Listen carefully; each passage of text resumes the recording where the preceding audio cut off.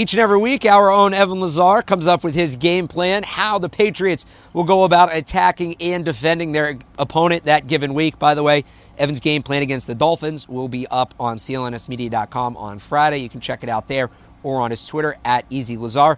But Evan, we're going to flip it on you today, give you a little bit of a challenge. How do you even begin to think about defending this dynamite Patriots offense, Antonio Brown and all?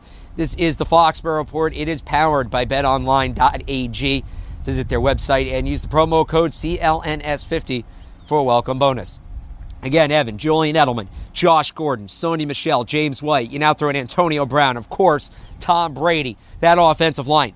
Where do you even begin with this game plan? Yeah, so I think the biggest conundrum for defensive coordinators, and this week Brian Flores, are going to be what do you give up, right? Because you got to give up something. You can't stop everything. Pick your poison. So you got to pick your poison. So I think the biggest thing is if you play two deep safeties, then you're putting six guys in the box and you're giving up the run. If you play post safety just with one safety, then you're giving one-on-one matchups on the outside to Antonio Brown and Josh Gordon. That doesn't sound too good to me either. So I think that's the conundrum is what are you going to concede? What are you going to allow the Patriots to do? And I think that the interesting part is I looked back about Sony Michel's week one performance, 14 carries, 15 yards. It wasn't good. The blocking up front was not very good for him either. But the biggest thing was when Sony was on the field, the Pittsburgh Steelers knew it was run. They either knew it was run or they knew it was play action. And they were giving up the play action and they were selling out on the run every single time.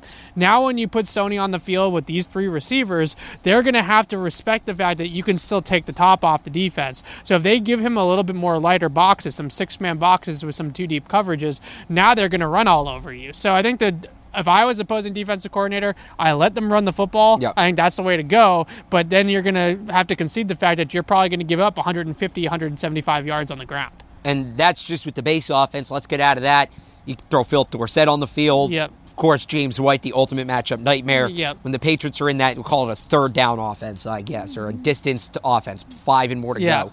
What do you do with that unit? So I think the biggest problem now is that you're going to have a lot of one-on-one matchups regardless because you're going to have some backs out of the backfield that are going to get linebackers. Again, if I'm the other team, I would just let the backs on backers situation play out. And if they're going to dink and dunk your way down the field with James White, which they will, or if Julian Edelman's going to run his little jerk routes over the middle and he gets like 5 yards per pop, right? You let that happen. You play deep coverage. You keep everything else in front of you and you come up and tackle. That's going to be the kind of the approach, I think, at least early on until we figure out exactly how they're going to use Antonio Brown.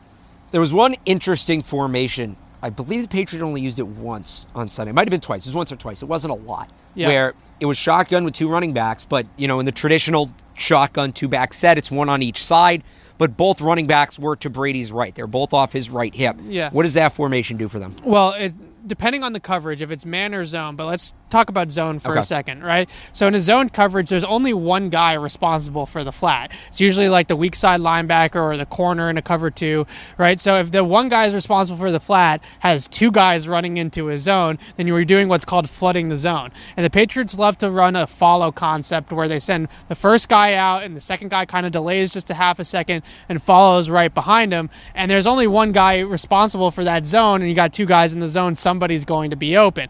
Now, if it's man coverage, that means that another guy, one of the linebackers or a safety, is coming across the formation to cover that running back in man-to-man coverage. So that presents a whole lot of problems for the defense for the backs. But the other thing is that on the weak side of the formation, so the side away from the running backs, you have that backside slant. There's nobody underneath it now, right? Because the linebackers are all on the other side of the field worrying about the running backs. You put Josh Gordon or Antonio Brown on the backside of this play, you have him running a little in cut or a slant or something like that. He is one-on-one with no inside help. So that's going to be another kind of little pick your poison situation as well. Of all the teams in the league, all 32 teams, and they don't have to be on the Patriots schedule. Yeah. But game plan's great. You have to have the personnel to execute it. Which team has the personnel best suited to defend the Patriots? So in all 32 teams, I would probably go with the Chicago Bears. Okay. But if I'm going to go with one on the Patriots schedule, I'm going to go with the Baltimore Ravens. They have a great scheme, great coaching, great pressure packages up front. They also have guys like Earl Thomas and Tony Jefferson and Marlon Humphrey in the secondary who can really cover up a lot of weaknesses, especially in terms of Earl Thomas, because he can just be everywhere on one given play. So they play Baltimore in the beginning of November. I think that they're going to be able to test them. The other thing that Baltimore does very well is they rotate through a bunch of different coverages. If you're playing against the Patriots, and the Pittsburgh Steelers learned this the hard way, if you play one coverage or two coverages the whole game and you show Tom Brady the picture before the snap and you don't rotate out of stuff after the snap, it's going to be a long day. So Baltimore has the ability to rotate out of structures post-snap, which at least gives the offense a little bit of hesitation. And finally here, I know you're not a big hypothetical guy, but one fun hypothetical to wrap it up. Yeah. Arguably the best defensive coach in football, Bill Belichick.